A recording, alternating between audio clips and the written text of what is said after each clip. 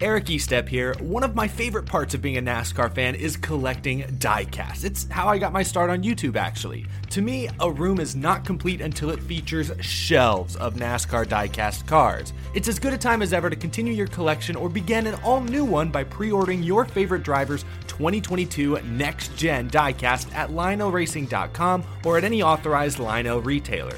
Lionel is the official diecast of NASCAR, and don't miss Lionel Racing's NASCAR Authentics diecasts at a Walmart or Target near you. Not only is Lionel the official diecast of NASCAR, but they're also official supporters of the Out of the Groove podcast network. So what are you waiting for? Head to LionelRacing.com to order your favorite driver's 2022 diecast. There have been quite a few surprise winners during NASCAR's 74-year history, but one particular Cup Series race at Talladega Superspeedway on August 11th, 1981, produced possibly the most memorable finish ever and is still being talked about 41 years later. Darrell Waltrip, driver of Junior Johnson's number 11 Buick, and Terry Labonte in the Billy Hagan-owned number 44 Chevrolet were door handle to door handle on the final lap with their feet pushed hard into the floorboard. Waltrip seemed to have the race won, but in the final turn, third-place rookie driver Rob Bouchard dove to the inside and took it three wide across the start-finish line to win what was his first Cup Series race by a bumper. The crowd, 80,000 strong, went wild. Waltrip and Labonte never saw him coming, having concentrated solely on one another, prompting Waltrip to say later, "Where did he come from?" Bouchard had his first Cup Series win and only his 11th career start. He would go on to win Rookie of the Year in 1981, but Talladega would remain the only victory of his career. A side story to all this was a major power transfer outage that affected the entire East Coast during the national television broadcast, but audio wasn't lost. Many of Bouchard's fans in the Northeast didn't get to see the Cinderella finish, but only heard Ken Squire of CBS Sports make the call. More than one flower pot and six-pack of beer went through television screens that day. Bouchard's father, Bob, tossed his entire TV set through the living room wall.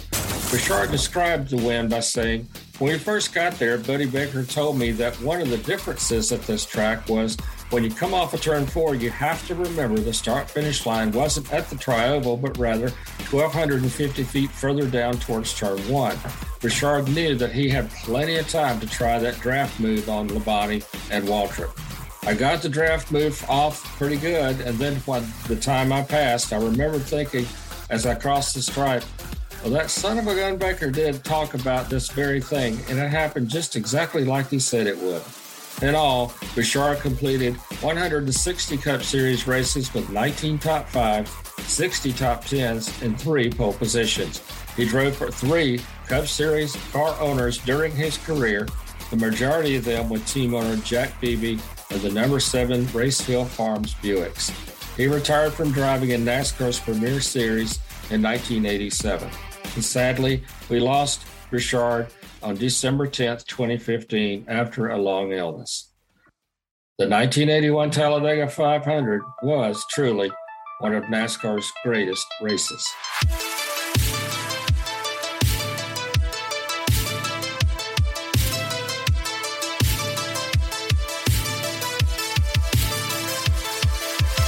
All right, Ben, episode number 47 of the Lifetime In NASCAR podcast. That's what we're doing today. And after last week, we had so much fun with the episode 46, and we're going to have even more fun, I think, with episode 47. It just keeps on building and building. Each episode gets more and more fun. And so, the one, I guess the best way to start off with for this week's show is the number 47. It's been around for quite some time, but it's kind of surprising that there's really only been 3 drivers that have ever won a NASCAR Cup race in the number 47. Ben, you're our number one historian. You take over and tell us about the number 47 and what made it so unique and, where it's at today too, as well. Well, I sure can, Jerry. And like I say, we have a lot of fun doing these just because it's a little bit of history about NASCAR and a little bit of tidbit information. But as far as number 47, there was a gentleman by the name of Jack Smith from Atlanta, Georgia, who ended up with 18 victories in NASCAR. We're going to talk about Jack a little bit later in the show. But Jack Smith handled the number 47 for many years. And then, of course, a couple of names probably a little more familiar with. That's actually one of these. A.J. Allmendinger drove number 47 to victory back, I believe, in 2019, I think.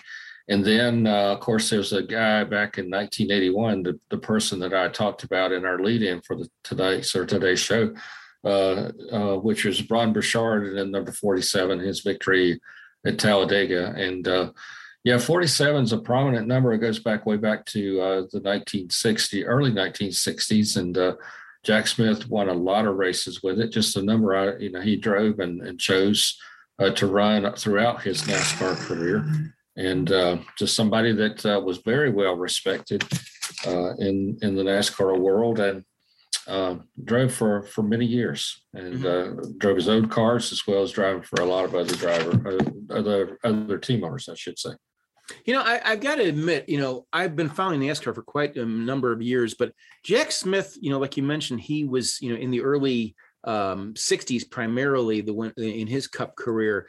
It kind of surprised me when you chose it, or when you showed me his name and the number of wins he has. 18 wins. I mean, that's a lot of wins. And I don't think, from my perspective, you've been around a lot longer covering the sport. I mean, did Jack Smith really ever get the notoriety that he probably deserved? Because, I mean, if you got 18 Cup wins, that's pretty stout. Yeah, it is. And he's in several halls of fame around the NASCAR community. One, the National Motorsports Press Association, he is in there. But he had a lot of starts in NASCAR throughout his career. And like I say, he's from Atlanta, Georgia originally. He had 264 starts in the sport. He covered in the sport for 15 seasons. Actually, he was there from 1949, the first season that NASCAR was in operation, to 1964. 21 total victories, 95 top fives, 142 top tens, and scored 23 pole positions. And one of the most memorable victories I think he had was when Bristol Motor Speedway opened in the summer of 1961. Had a little help that day from a gentleman by the name of Johnny Allen. And Johnny drove a good portion of that race, and it's still the same today. If you start a race and then get out of the race car and you get somebody else in the car, the driver who starts the race gets the victory. And I know that's happened several times throughout NASCAR history. I remember one race in 1978 where Donnie Allison was driving for Haas Ellington at Talladega and got sick, feeling bad in the car. And Darrell Waltrip had already gotten out of his car because of engine issues. And Darrell got into Donnie's car and took the car to victory lane. And then, of course, Donnie got credit for the victory. That's the last time in NASCAR history, I believe was August of 1978. It's been a long, long time since it happened, but that it would still apply today. If you had something happen, say, in the Daytona 500 coming up for 2022, if you say had Chase Elliott fall out and you had Kyle Larson have a problem in the car and Kyle was to get out and Chase get in the car, Kyle Larson would get the victory. But in this day and time, the drivers are so physically fit and the cars are so well tuned, and it'd be very rare to see something like that happen, but it could happen. It could happen. And so, but yeah, talking about Jack Smith, though, he was a very well respected individual throughout NASCAR history. And the time he was here, sadly, we lost Jack on October 17, 2001. According to Racing Reference, he was actually, his hometown was Sandy Springs, Georgia. A lot of times he was referred to as coming from Atlanta, Georgia, but Sandy Springs, Georgia was his hometown. And I met Jack many years ago, I guess the mid to late 90s at an NMPA function. And just super, super nice gentleman. Just loved his racing, very good family man, just a great guy. I just really enjoyed meeting him, and kind of a little bit big guy, heavy set guy, but boy, I tell you what, he could sure drive a race car. Pontiac, Chevrolets, Studebakers a few times in the early days. and just a super individual. Really enjoyed meeting him and talking to him. And he used to come to a lot of those functions year after year. Great guy. Right. I'm looking at, like, as you alluded to a minute ago, about his career record on racingreference.info. And, it kind of surprises me that, in 57, with the year I was born, ironically enough, he finished fifth in the standings, and he raced in only 40 of the 53 races that year. And then the following year, in 58, he raced in 39 of 51 races, finished fifth again. And then in, where is it at here? 1962, he raced in 51 of the 53 races. He finished fourth. If he would have had a few more races in those respective years, I have to wonder if this guy would, have come close to potentially, vying for a championship in those years. What do you think? Yeah, I think so. Been very consistent. If you look at those numbers, he was very consistent as far as top fives and top tens. And every time he would get on a short track or super speedway, he was favored to win. And just someone who could basically get anybody's car. Like I say, he drove his own cars, and he drove for several team owners during those years. And just a top favorite to win every time he went somewhere, whether it be a short track or intermediate track, super speedway track. He was very good at anything he drove, and just throughout his career, throughout those 15 years, someone that team owners relied on. And also he, as you see today, a lot of times, maybe not as much today, but there were times you see the Ricky Rudds and the Jeff Bodines and even the Brett Bodines to say, I've enjoyed driving for some of the guys, but I think I could do it as good or better as a team owner. Right, exactly. And so they would take that on. And you see that sometimes in the 60s. Rex White did it. Jack Smith did it. Lots of different guys did it in that era as well. So, just some guys would enjoy driving for others and say, I don't want the financial responsibility of fielding a team. And then other times they would say, no, let me try it myself. And Jack was one of those that did it. Right. One thing, and I've talked about this to a few people over the years, and it's kind of 6 of one, half a dozen the other in terms of the way the responses I've gotten back from people. To me, when I look at a driver's overall record and, where kind of like where my dividing line is between whether they were a successful driver or not, is I like to compare the number of top 10 finishes they had versus the number of starts they had. And, looking at Jack Smith, I mean, this is the perfect example of why I've always thought this is very crucial. And you mentioned it a minute ago about the consistency. He had 264 Cup starts and 142 top tens. I mean, more than half of his finishes were in the top 10. And to me, that is not just consistency. That's just, that's really a darn good racer. And, the other thing too about Jack, and correct me if I'm wrong, but I seem to remember hearing this at some point, that Jack Smith, even though he was from Sandy Springs, Georgia, he did have a lot of impact, if you will, or a lot of influence among one guy you may have heard from Georgia, a guy otherwise known as Awesome Bill from Dawsonville, Bill Elliott. I know he's talked in the past about Jack Smith as well. It was a little bit before Bill's time, but not really that much. I mean, Bill, I think, may have seen Jack race early in his career and, or, in the latter part, I should say, of Jack's career. But I think that, that showed that, Bill Elliott, if he learned anything from Jack Smith, he learned some lessons pretty well too, as well. Oh yeah, for sure. And interestingly enough, being from Georgia, Jack Smith was there, and then of course the Elliots being there from Georgia, and they all kind of stick together, right? In there, and they were, and it'd be interesting to find out if Jack Smith may at some point have maybe even raced for George Elliott at some time, because he fielded some cars in the Cup Series for other drivers before they became so prominent Bill become prominent as a driver, and then Ernie and Dan fielding those cars. And so it's very possible that he could have done that. So yeah, they were very close knit, all those Georgia drivers on the short tracks, and then they moved up to the Cup Series in the mid 70s. So yeah, it's very possible that could have been. Exactly. Sure. We always hear so much about, like the Alabama gang, the Allisons and Red Farmer and those folks. But I mean, there's also was a Georgia gang, if you will. I mean, there were a lot of good drivers that came out of Georgia, the Peach State, if I remember correctly. Right. Yes. Absolutely. Not bad for a Yankee. I remember that. No. You're right on the money there, Jerry. That's right. Well, in looking at Jack Smith, I mean, again, a driver that to me did not get as much recognition as he should have because of his record. I mean, a lot of people, we talk about, all the big names of the 70s, 80s, and 90s, but he was before a lot of these guys. But yeah, I mean, he went against some of the best of the best. I mean, he went against Richard Petty. I mean, he went against Pearson. He went against the Yarboroughs early on.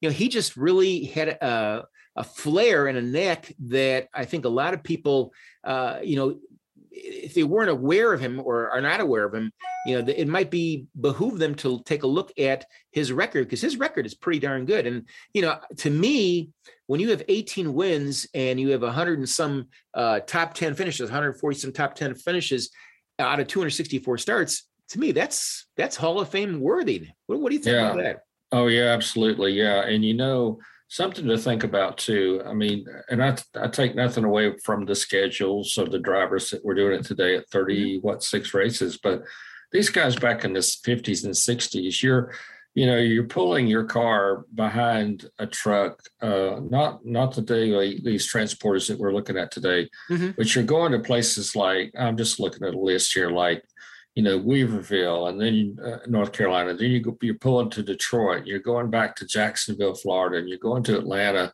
Mobile, Alabama, West Palm Beach.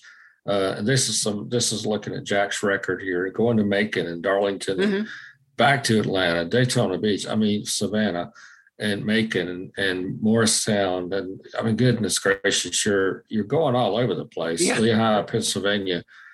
All over the map here. And you're, and these are all points races if you want to be a champion. And you're not looking at, $7-8 million to win a championship in these years. You're looking at, $50 or $75,000.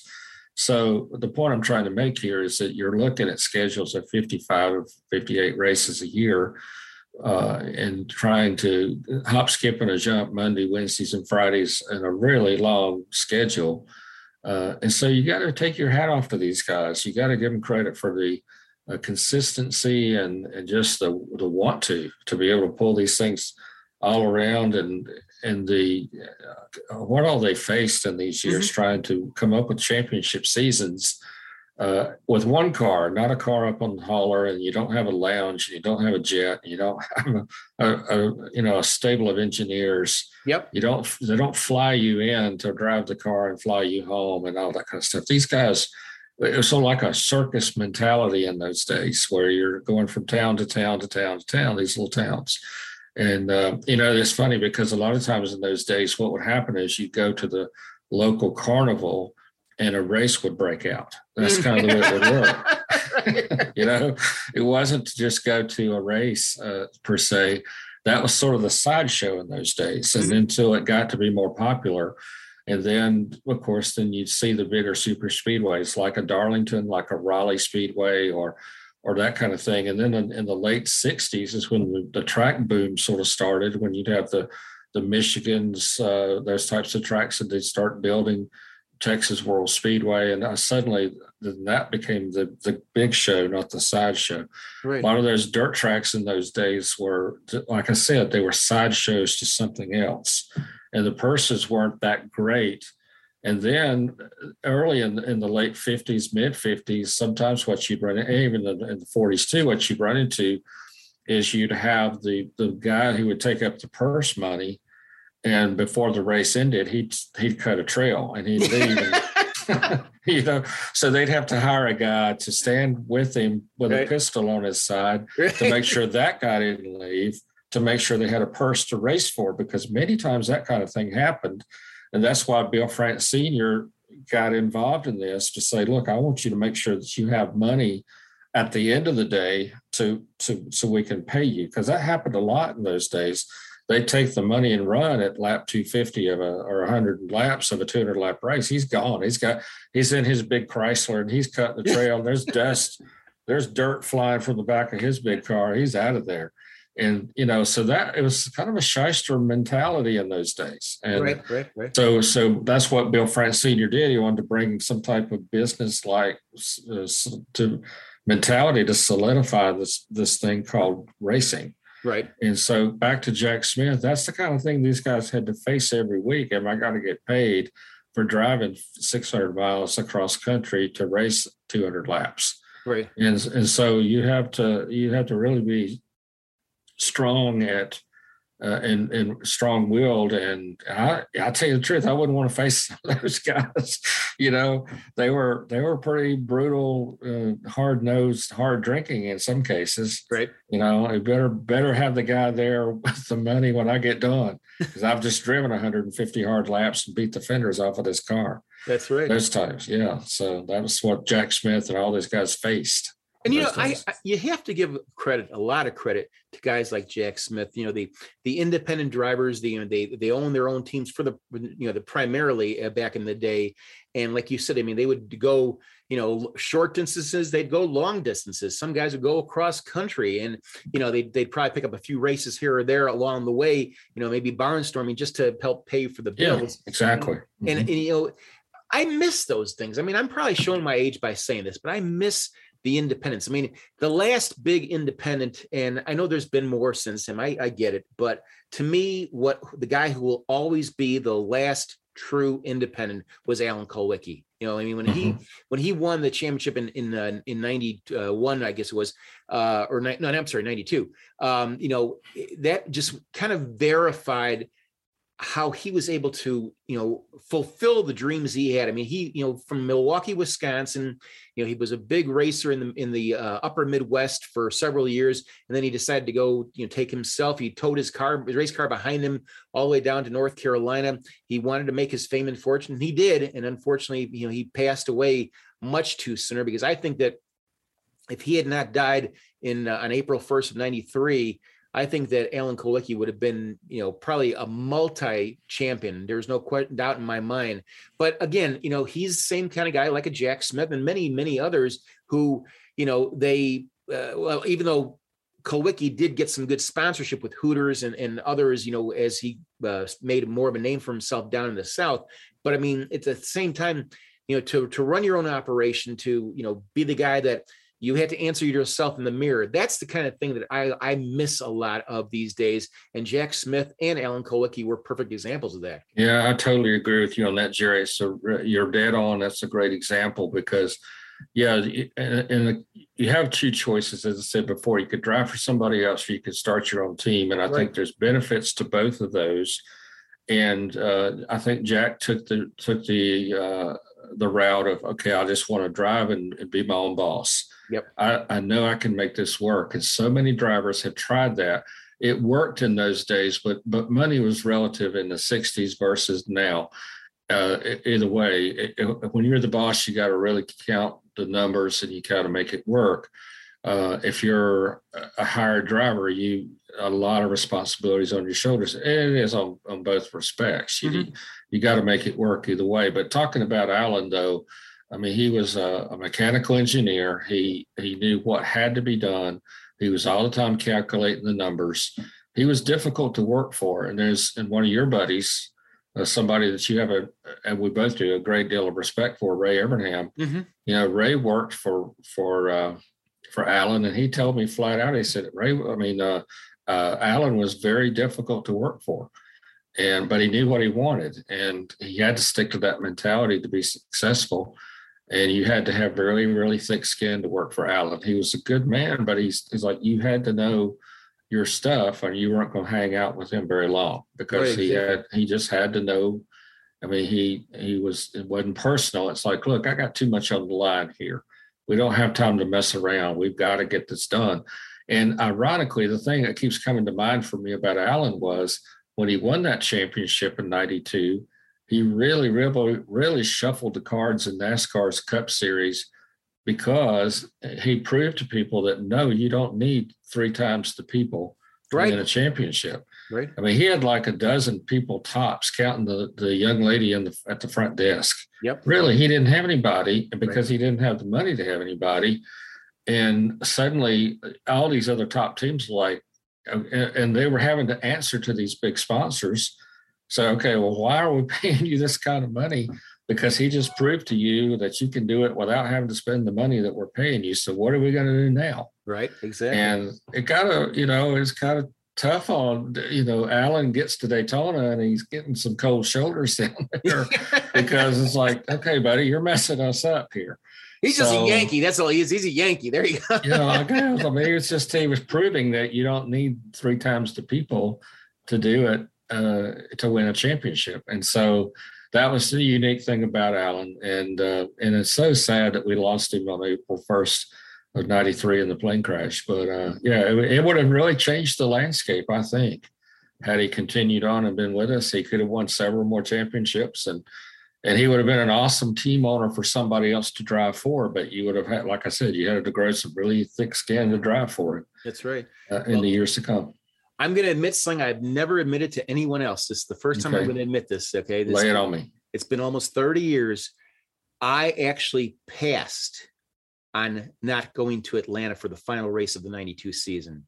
USA Today had asked me to go down there, and then my coworker, Beth Tushek, wound up going down there. But I mean, what a race that must have been. And I wasn't there, unfortunately, because that was the final race for Richard Petty. It was the first race for Jeff Gordon, and it was Alan Kowicki who stole the championship away from Elliott and winds up winning the whole thing. And I, like a dumb Yankee, passed on going down there.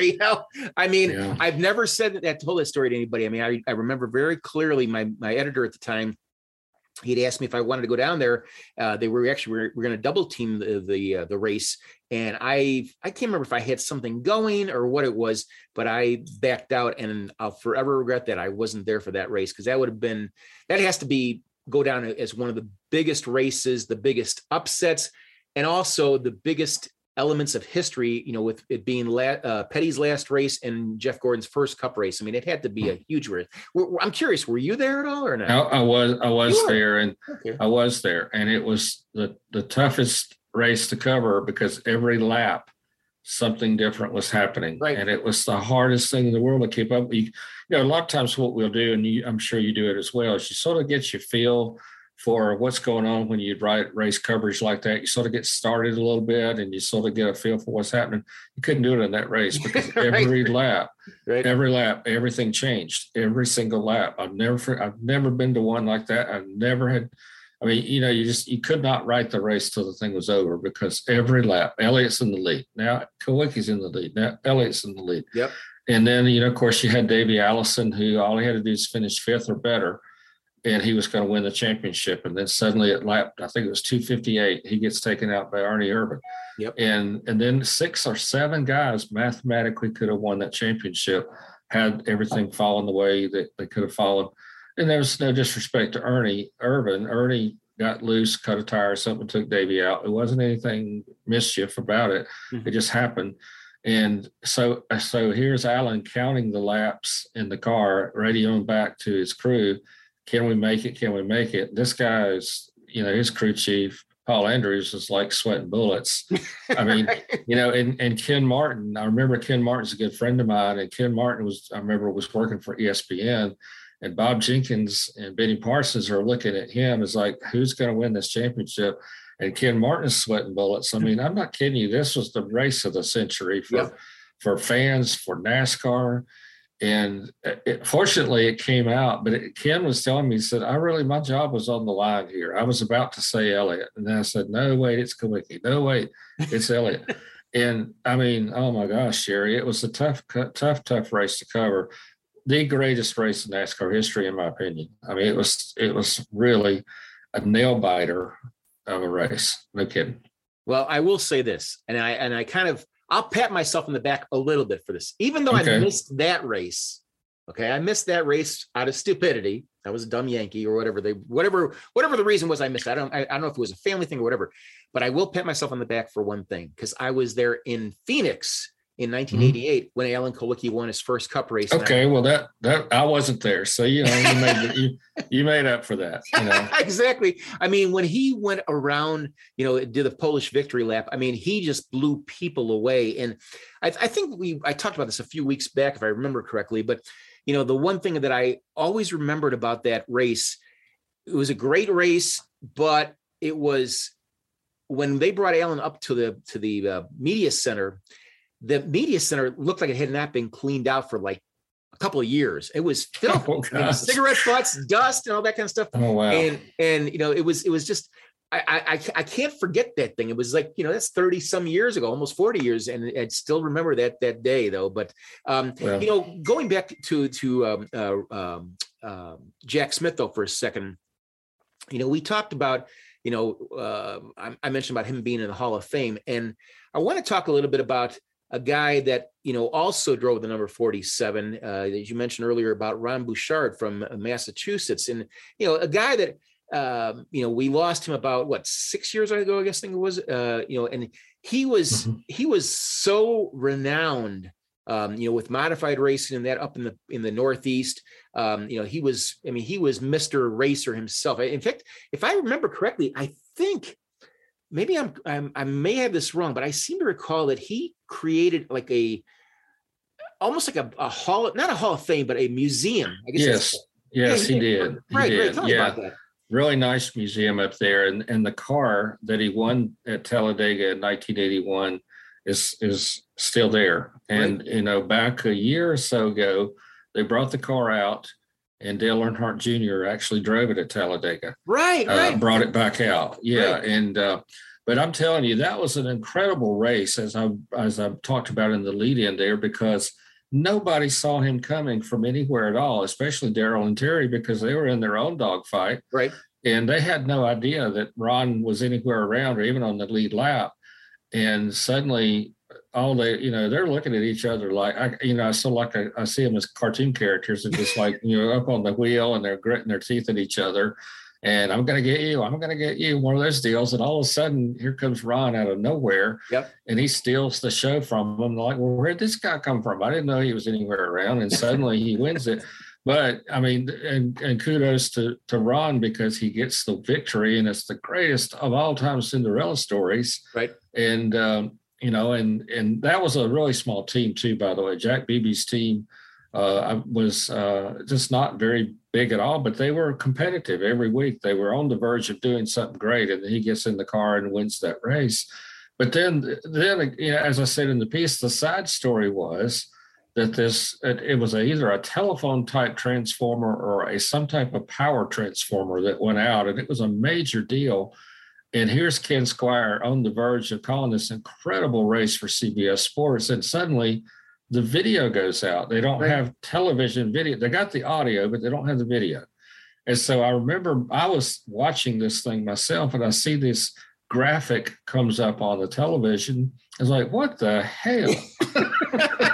Pardon my French. It's like, this thing is coming down to the wire, two cars, I thought. And suddenly there's this graphic of two, blurred race cars on the screen, but we can still hear Ken. Right. It's like, okay, what's up? What happened? And, and he, I don't know, I can't remember a kid knew what happened or if he was just, well, of course he had to just continue to do what he was doing, calling the race.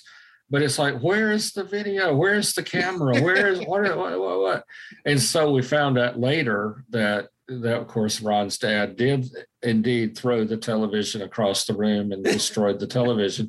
But they showed it the next week on whatever, figure skating or whatever the case was. The next week, they showed the last 5 minutes of the race and apologized profusely and they explained what happened. There was a major power television, some type of something happened where they didn't have the video feed to it. And they felt, and I know they felt horrible, but there's nothing they could do. There was no way to fix it in 2.5 minutes or 40 seconds or whatever. Right. And so, but yeah, I distinctly remember it was going down. It's like, you got to be kidding me. There's no way that you can't just take a turn away from this now. This is the greatest finish of all time. But yeah, Ron ended up winning the race, and sadly, that was the only win he had. And sadly, we lost him on December 10th of 2015. But a really neat guy, because I had interviewed him a half a dozen or so times, and he had that very distinct Massachusetts Boston accent. And, Yep. he's a holy terror behind the wheel of a modified. I can tell you that. He won a gazillion races up there in the Northeast, and came down and made his mark in NASCAR and was very well respected as a driver. But it was so cool because nobody saw him coming. And Darrell did say, who is that? Where'd he come from? It was just a great finish. That's all I want to say. Well, here's something that I'll throw a little bit of trivia at you. Yeah. Ron wins that sole victory. It's his sole win in the Cup Series in his first year in the Cup Series. And here's another thing that I'll throw at you. I'm looking at Racing Reference. Thank God we have that, because that's such an it is great to have it. Sure is. So Ron, the race in Talladega would have been 2, 4, 6, 8, 10, 11th. Now they had raced in Talladega earlier in the year. This was the second race in Talladega, the 20th race of the season. And so, he did fail to finish in 1, 2, 3, 4, 5 of his first 11 starts, and he winds up winning in that 11th start, even though it was the 20th race of the season, that he winds up, essentially stealing a win away from those guys. I mean, like you're saying, they probably wonder, where the heck this guy come out of, that kind of thing. So, but, just like, I think I met Ron, oh gosh, it had to be one of the first times, I think it might've been the first time I was ever at, what was then known as New Hampshire International Speedway. I want to say it was maybe 2004 or 5. That was probably around the first time that I was there. And I remember a couple of the other reporters that were from the Boston market were interviewing him, and I didn't know who he was. And I asked somebody, I said, who is this guy? And they said, oh, Ron Bouchard, and you may want to get yourself in there and just, listen in. And I didn't write a story about him, but I do recall that the conversation, the interview was really thought-provoking. He really was a very smart guy, an intelligent guy. And like you said, he was just a terror up there in the Northeast. They absolutely loved him. He was probably as well beloved as any other driver in the Northeast. And I'm including guys like Ricky Craven and people like that. He just was that good of a driver, though. Yeah, he really was. And, years after he retired from driving in the Cup Series in 1987, and then he built a very successful business empire up there around where he was from, Fitchburg, Massachusetts, and around Boston, and sold cars, and just a very successful businessman up there. And just hate that we lost him in 2015, but just a lot of fun to talk to, and had a lot of great racing stories, and and of course, I know that he talked about that victory at Talladega a bazillion times, and enjoyed it, because it was a great win for him. And that car, like I say, was in that museum. I think it is still up there, and just a wonderful guy. Really a lot of fun to talk to. Great guy. He also, not to belittle the one win he had in the Cup Series, which obviously was the biggest highlight of his racing career in NASCAR, but he also had 2 wins in the then Busch Series in NASCAR, two wins, 8 top 5s in 20 starts in the then Busch Series. So, the guy definitely knew how to get his way around the racetrack. But, you mentioned about him retiring, and I wanted to mention something. We didn't talk about this before the show, but I just thought about it, and I wanted to bring it up to you. A few days ago, before we taped this episode number 47, we learned that Eric Almirola has decided that 2022 is going to be his final season. He's retiring. He's going to turn 38 here in a few months, and he's decided that he wants to spend more time with his family. And I credit him for making a decision like that. I still think that he has not lost much. I think he could probably go race for another 4 or 5 years easily, but I give him a lot of credit that he's choosing his family. And, sometimes it's just, you travel so much and you just do so much that, you want to be with your kids while they're growing up. I missed a lot of my kids' lives when they were growing up, because I was on the road so much. And I'm sure you absolutely. So I give him credit for that. He's going to call, this will be his final year, but Eric Almirola definitely has made his mark on the world of NASCAR for sure. Absolutely. And I applaud him, and I I'm just so happy that that's what he wants to do. And, you know, you reach a point where you think, okay, am I having fun? That's the main thing. And if it's not to the point where he's enjoying what he's doing, then, you know, you have to ask yourself, okay, am I endangering myself for one thing? Right. I mean, you're doing 200 miles an hour out there. And if you're not totally focused on what's going on and you're not happy, I don't know if that's the case or not. He might be very happy, but at this time, you know, you sort of have to have those conversations with yourself and say, okay, is this the time? And you know what? You and I both are going to someday have that conversation. Yeah. With ourselves and say, am I really having fun? Am I really enjoying this? And I've always been blessed with the mentality of, you know, someone, and you've heard this cliche too, that as long as you enjoy what you're doing, you never work a day in your life. Well, right, exactly. Well, that's what you and I have done for many years. But there might come a time when we just, you know, you sit down in a media center, or in our case, and say, I just don't know if I want to do this anymore. I've enjoyed it. It's time to maybe go and do something else. Well, that's where Eric is right now. He knows in his heart and soul it's time. He sees his children growing up. It's even at 36 races, it's a grind. To be in, and this is a telltale sign too, and it's happened to me, and I had to sort of take some time off. When you're packing 2 suitcases and you put one down and grab another, you know, it's just time. It's time to slow down a little bit. Maybe he's to that point, but he's a great guy, great career. He's done a lot in his career, and he's won some races, and hats off to him. If 2022 needs to be the last one, great. And exactly. Well, you know, wish him the best. And here's the thing about Eric that I'm not sure a lot of people recognize this or appreciate, I guess, is also another adjective I'd use. I mean, the guy's made almost 400 career starts in the Cup Series over 14 years, 388 to be exact. And you know, by the time his career is over, 36 more Cup starts, knock on wood, he'll be pushing, almost 330 wins, 430 starts. And, he's had 3 wins, and hopefully he'll get at least another 1 or 2 in this final swan song year.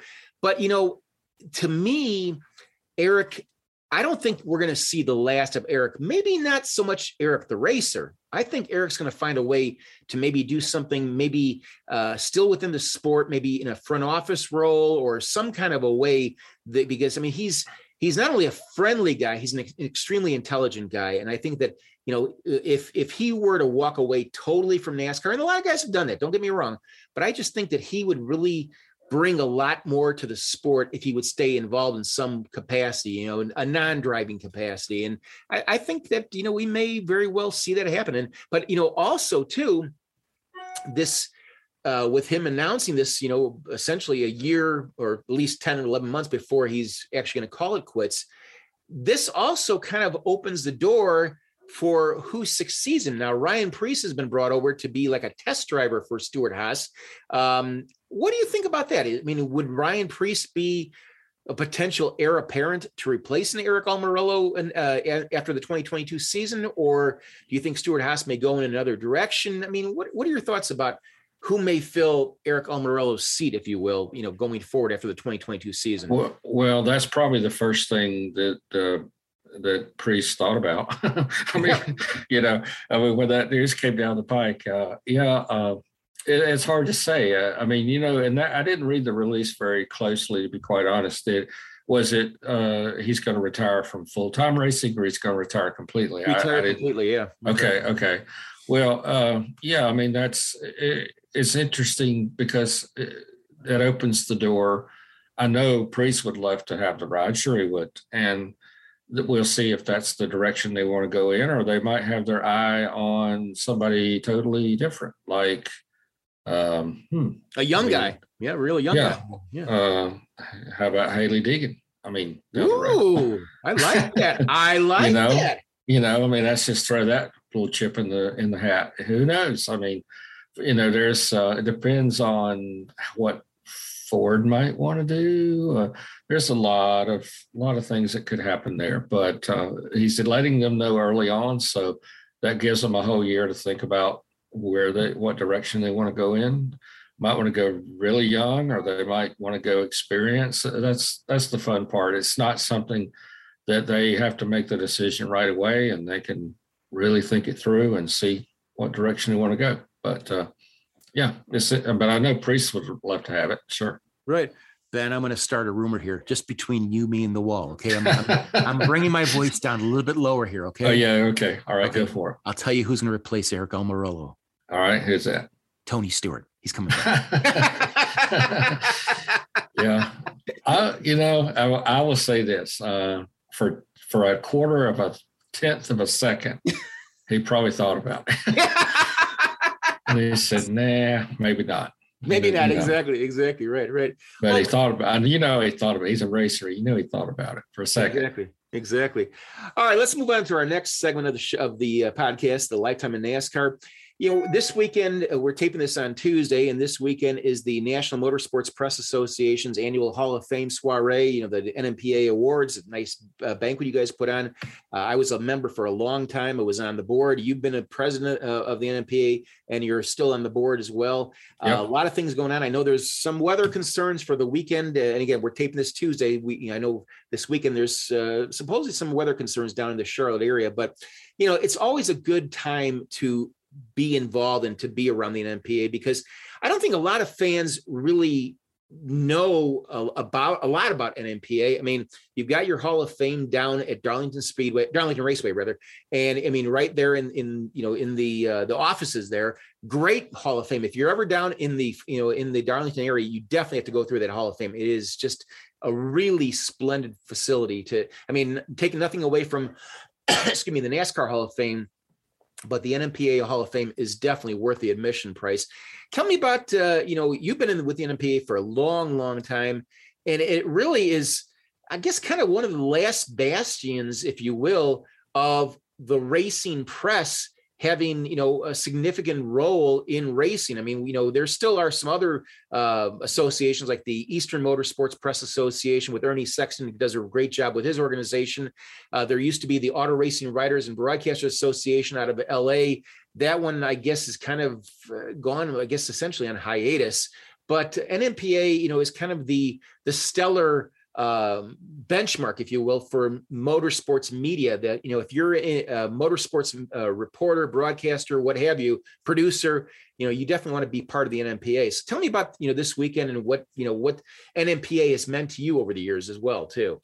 Oh, it's meant a great deal to me over the years, Jerry, and I've been honored to be a board member several times over the years, but also in 2018 and 2019 was honored to be president of the organization for 2 years. But yeah, and you're right. Every year we have an induction ceremony in the Charlotte area, and because of COVID concerns, we did not have an induction last year because of that. So what we're doing this year is we're going to induct a couple of well-known folks from last year, and then we're going to add them to this year. Mm-hmm. But for 2021, the inductees are Dale Earnhardt Jr. and Steve Kinser. And just a little background, because I don't have to tell you a huge amount about Dale Earnhardt Jr. Everybody knows that guy. I think we know who he is. That guy. That's right. I like that guy. That guy. I believe we know who he is, of course. But third generation driver. He's going to be inducted on Sunday into our organization. We're real proud to have him going in. And he is, like I said, he was going to be for 2021, and we just couldn't do a ceremony because of COVID-19 concerns. And then, of course, and we sort of stepped out a little bit on Steve Kinser, because normally these are NASCAR related drivers, but we sort of stepped out of that a little bit more to get some of these other folks in. Because, I mean, we're honored for Steve Kinser to go in. He's a 20-time champion. He's won a World of Outlaws, 20-time champion there. Collected 577 feature victories in the World of Outlaws. That's an incredible number. 12 victories in the Knoxville Nationals. So, yeah, we're very honored to have him going in this year from 2021. And then, of course, for the 2022 inductees, there are three very well-deserving folks going in. Dan Gurney is going to be going in. And then we have crew chief Herb Knapp, who turned bridges on Cale Yarborough's cars for Junior Johnson, Leroy Yarborough for many years. And then we have Richard Howard, also, who is the sponsor of Bobby Allison's cars, and also owned the cars that Bobby Allison drove in 1972. And he's, like I said, been a longtime sponsor of races, of cars. He has been inducted on Sunday as well. So again, Dan Gurney, Herb Knapp, crew chief, and Richard Howard. So you have the 5 going in to the NMPA. And the NMPA, the National Motorsports Press Association, has been around since 1965. And we have all the top drivers, team owners, crew chiefs over the years that's been inducted. So I'm just, like I said, we're very honored. We are concerned about the weather forecast. It's so odd in the Charlotte area. We might go 10, 15 years and not have any major snowstorms. Not like where you are in Chicago area or some other parts of the United States. We really don't have that much snow. And here last week we had this coming out of a really bad snowstorm of ice and snow that we're just trying to get over. And then we skip a few days, some 50s, mid 50s, then some rain coming up on Thursday that's going to freeze. And we go right back into another 6 or possible 6-7 inches in ice. So we're praying that we can do this and everybody stay safe. But yeah, it's kind of odd that we're getting some snow. Believe me, we don't have a lot of snow in the Charlotte area. The joke is that when we have a half inch or an inch, everybody goes nuts for milk and bread. Yep. And even people that don't like milk and bread go get milk and bread. So anyway, that's just kind of where we are around the Charlotte area. But yeah, give us an inch of snow and everybody goes berserk. So that's what we do. I've got to ask you, and I mean this in total humor. Yeah. Do they sell snowblowers in Charlotte? I don't know. I don't think so. I really don't know the answer to that question, but we do go nuts for milk and bread. People go crazy for grocery. They'll eat things that they've never had before. Right. If it snows. That's right. And here's the thing, Judge Jerry, this is the funny part. People will buy $100 worth of groceries, and the storm's not going to last but a day. Yeah. Right. And it'll be in the 50s tomorrow, but they will just, like Katie bar the door, we're going to go buy groceries. You're not going to get stuck for like a day. The power's not going off. We're going to get a trace of snow and everybody goes crazy. I'm sorry. I love everybody around this area, but I just don't get that part. Well, I really don't get it. I'll tell you a funny story. I want to say it was 2004 or 2005.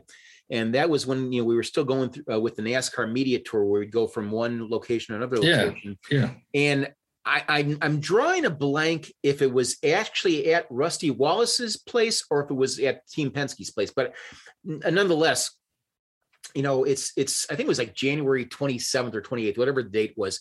And I'm hearing all these gloom and doom forecasts. Oh, we're going to get snow. We're going to get ice. We're going to get rain, freezing rain. And, a guy from Chicago and, just watch. I'm going to say this in 2 days from now, we're going to probably get hit with a blizzard. It comes out of nowhere here in Chicago. Just mark my word. It's just kind of my luck. But I'll never forget. I was going up Interstate 77 and I'm pretty sure it was Rusty Wallace's place. I'm pretty sure as opposed to Penske. But anyway, so as I'm driving along, I see one wreck on the southbound lanes. I'm going northbound. Then I go about a half a mile, another wreck. Then a semi into the ditch. I mean, there must have been 5 wrecks on the southbound lanes within maybe a mile and a half, 2 miles. And I'm saying to myself, people just don't know. They've forgotten how to drive in the Charlotte area. Whereas me, I'm just puddling along. Oh, it's a little slippery. Okay, I'll slow down. I'll do 45 instead of 55. And, I see these other cars going past me at 90 miles an hour. Mm-hmm. But the thing is that I feel for you guys down there because this past weekend, like in Asheville, they had record snow. I think they had 10 or 12 inches down there. And, it's, you would think that at some point, even though you only have maybe one decent sized snow a year, and you do have ice, but like you said, I mean, typically what you have one day, it melts away the next day. But I still would think that they would have some kind of an infrastructure that would make it easier because, there's a lot of people that have moved to the Charlotte area over the last 10, 15, 20 years that either may come from areas where they don't get a lot of snow, or they do come from areas that have a lot of snow, but they forgot how to drive, once they get down there. Well, the thing about us here, though, and I'm not making light of this latest one, because this morning it was a heavy layer of ice. Okay. Mm-hmm. Right. And then there was some snow on top of that. So when we get them, there are times we really get them.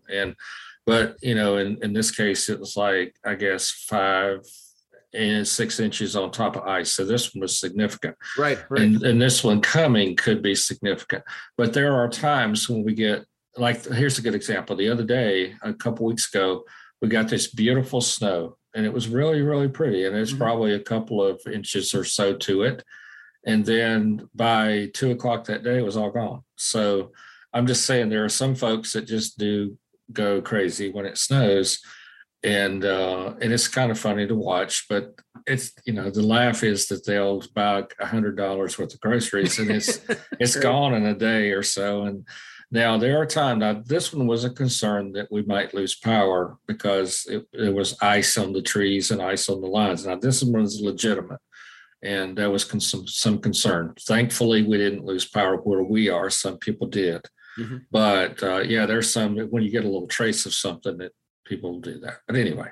Exactly. Well, hopefully you have a good induction at the National Motorsports Press Association Hall of Fame dinner and induction ceremonies this coming Sunday. And, every time I ever went to one of those things, enjoyed myself, won a few awards as well over the years as well. And, I'm wishing you guys have good weather. You have a good time. And thank you. Kudos to everybody that's going to be inducted, including that guy. Yeah, that guy. Who is that guy? What's his name? That's right. Yeah, some Earnhardt guy. I don't know. Some guy named Earnhardt. That's right. Exactly. All right, we're going to go into the final segment of this this week's show, and this is the regular feature we talk about every week, and it's the track of the week. And this one, Ben. I'm just going to let you handle this, because I know I've heard of this place. I've never been there. And to the best of my knowledge, it's no longer in existence, but it's probably a subdivision or maybe a shopping center or what have you. But what is our track of the week this week on the Lifetime in NASCAR? Well, the track of the week this week is Savannah Speedway. And it was a small track, about a half-mile track right outside of the city. And there from about 1962 to 1970, the NASCAR's Cup Series and the Grand National Series visited the track, and you had some well-known folks that won there. For instance, Bobby Allison won there, Richard Petty won there. And it was well-known on the circuit for quite some time. Like I say, for about 8 years. I think they had 10 races there. And of course, when Winston or RJ Reynolds came in, they cut out a lot of those, some of the short tracks that they raced in those years. But one of my fondest memories, just to give you a little backstory, when I was 15, 16, 17, I worked at Hilton Head Island, South Carolina, and my job was working for one of the stores there, flipping burgers and scooping ice cream. And it was like summer jobs between high school. And I would turn on Saturdays, I would turn on the radio, and I'd park my car in a certain way, like they did in the old days, where I could listen to races at Savannah Speedway. And Bobby Allison would race there in between the Cup races. He'd go down when it was closed in that area. In conjunction to the Cup Series, he would race there at Savannah. But to get the station, it was an AM station, and you had to park your car a certain way to get it in. But I remember listening. I never went to Savannah Speedway as a fan, but I would always try to get it on the radio. And he won a bunch of races there at Savannah, as many of the short tracks did. It went to the way of no longer being there. But yeah, Bobby won some races there. Richard Petty did. I think Fireball Robertson, Rex White won there in the 60s. Just again, one of those great tracks that's no longer there. Sort of like the Myrtle Beaches and the Columbias, all these great tracks that we weren't able to save. But yes, just a familiar wonderful racetrack. But I just got fond memories of listening to it on those races, just hearing my heroes take those 66 and 65 Chevelles, and cut the fenders out where the short track wheels would fit. And, Bobby ran the Coca-Cola sponsorships, not only on his cut cars, but he ran them on the short tracks too. And Great. Just a great racetrack over there, just kind of short dirt track. And they did pave it for a while, and they went back to dirt before it met its demise, I think. Wow, that's interesting. Well, we didn't talk about this before the show, but I wanted to, since we're talking about short tracks, we're going to have a very significant race here in a couple of weeks at Los Angeles Memorial Coliseum. We're going to have the Busch Light Clash, and it's going to be a quarter mile track that NASCAR has built specifically for this particular race. A 75,000 seat capacity in the actually 77,500 people can fit in that place. And NASCAR is building a track. It's about, from what I've read, it's about $1 million. But I'm curious, Ben, because when you said short tracks, talking about Savannah Speedway, I have not heard anything about this, but I'm curious if you have, because you're very well tuned into the NASCAR world. Will NASCAR make this almost like an annual event? Because the reason I ask is I read something somewhere a few days ago that obviously we know that California Speedway is going to be repurposed, if you will, and they're going to cut that down from a 2-mile oval to a half-mile oval, and we'll probably see that racing there in about 2023 or 2024 once the track is finished completion. But could NASCAR, in theory, have 2 short track races in the LA market?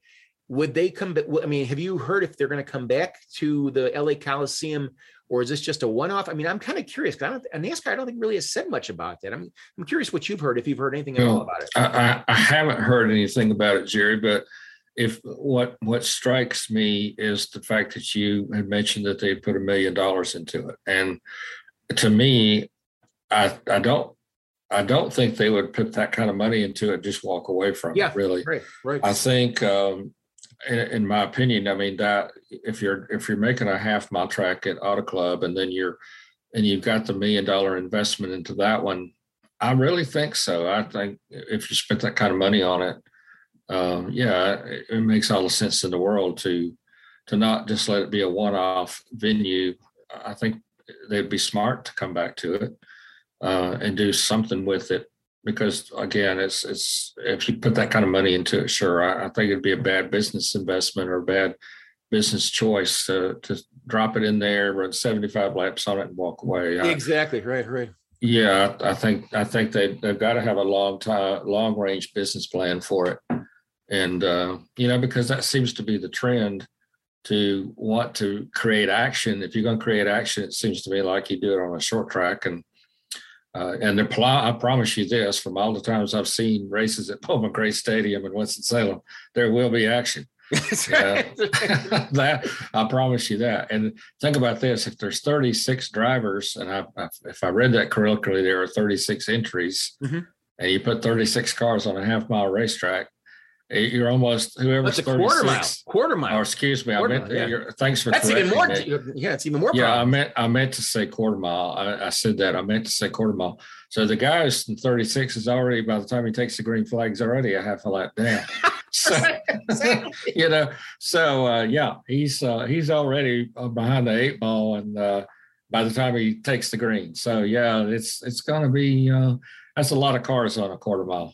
Yeah. Well, I'm looking forward to. I mean, LA Memorial Coliseum. It's no stranger to racing events. There's been a lot of like motocross, and they've had the monster trucks have been there and things like that. So I'm really pumped up for this kind of race because, yes, you're right. I mean, for NASCAR to put $1 million or reported $1 million plus into configuring this track and setting it up, and all the promotions gone along with it, all the all the hype that's gone into it, the PR efforts, and there's going to be a lot more coming up in the next 2 weeks because I'm sure that when you talk about like TV shows, there's gonna be a lot of press out there with the drivers coming out there, and that's also the week before the Super Bowl, and for them to have a race the week before the Super Bowl, is going to be a big thing because a lot of fans are coming to LA for the Super Bowl. So, if they want to get out of the cold weather and they want to have some fun in the sun, if you will, what better place than to go to LA Memorial Coliseum to see racing and then maybe the next day go to the beach or what have you. And so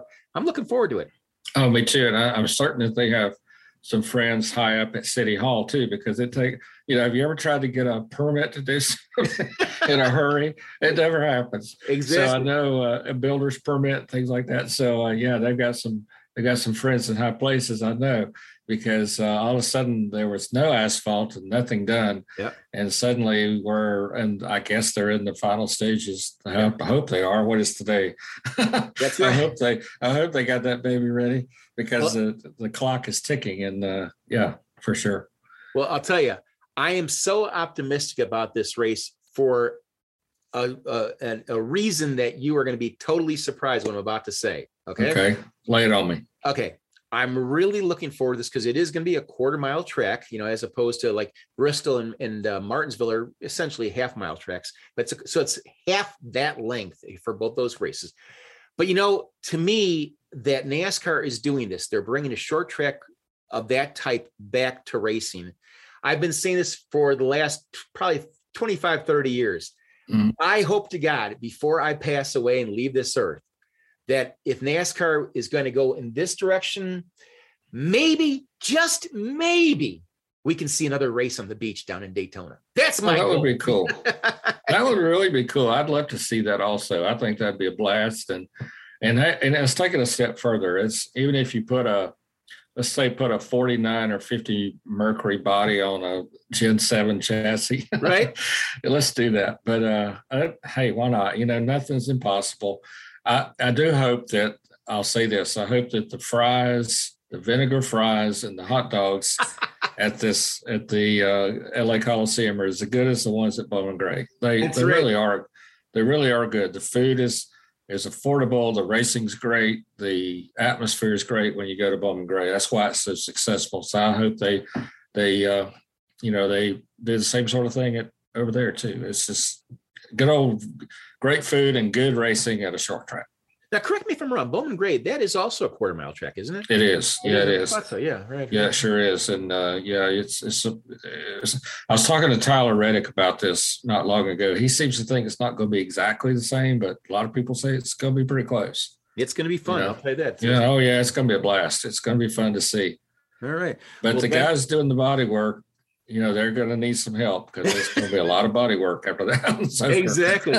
Well, there was a story, and I'm trying to remember where I saw it. It was in the last few days that there was some concern by some of the smaller teams that will be taking part in the Busch Light Classic, that because of the supply chain shortage, that there's concern that if a car that they take out to the West Coast gets involved in a mishap, they may have some problems getting parts and that kind of thing in the early part of the season, which is a serious thought for a lot of these teams. So I hope to God that, we have a fairly clean race, but when you have 36 cars on a quarter mile track, it's I think it's going to be anything but a clean race. There's going to be a lot of contact in that race. It will be a lot of sheet metal that will be beat up. I'm going to tell you now, it's going to, a lot of that's going to happen. Yes. All right. Well, my friend, this brings to conclusion episode number 47 of A Lifetime in NASCAR. Ben, as always, had a lot of fun in this race and a lot of fun. This is always a race for us, But yeah, it is. It is a lot of fun. And again, as always, and I wish you guys, good weather and a safe awards banquet, the National Motorsports Press Association Hall of Fame induction and banquet. And you also have the media awards you always have every year this Sunday here down there in Concord, suburban Charlotte. And we will catch you next week on another edition, episode number 48. And 48. That sounds like a really familiar car number. Yeah. We're gonna have fun with that one next week for sure. There'll be a lot of wins for that number. Exactly.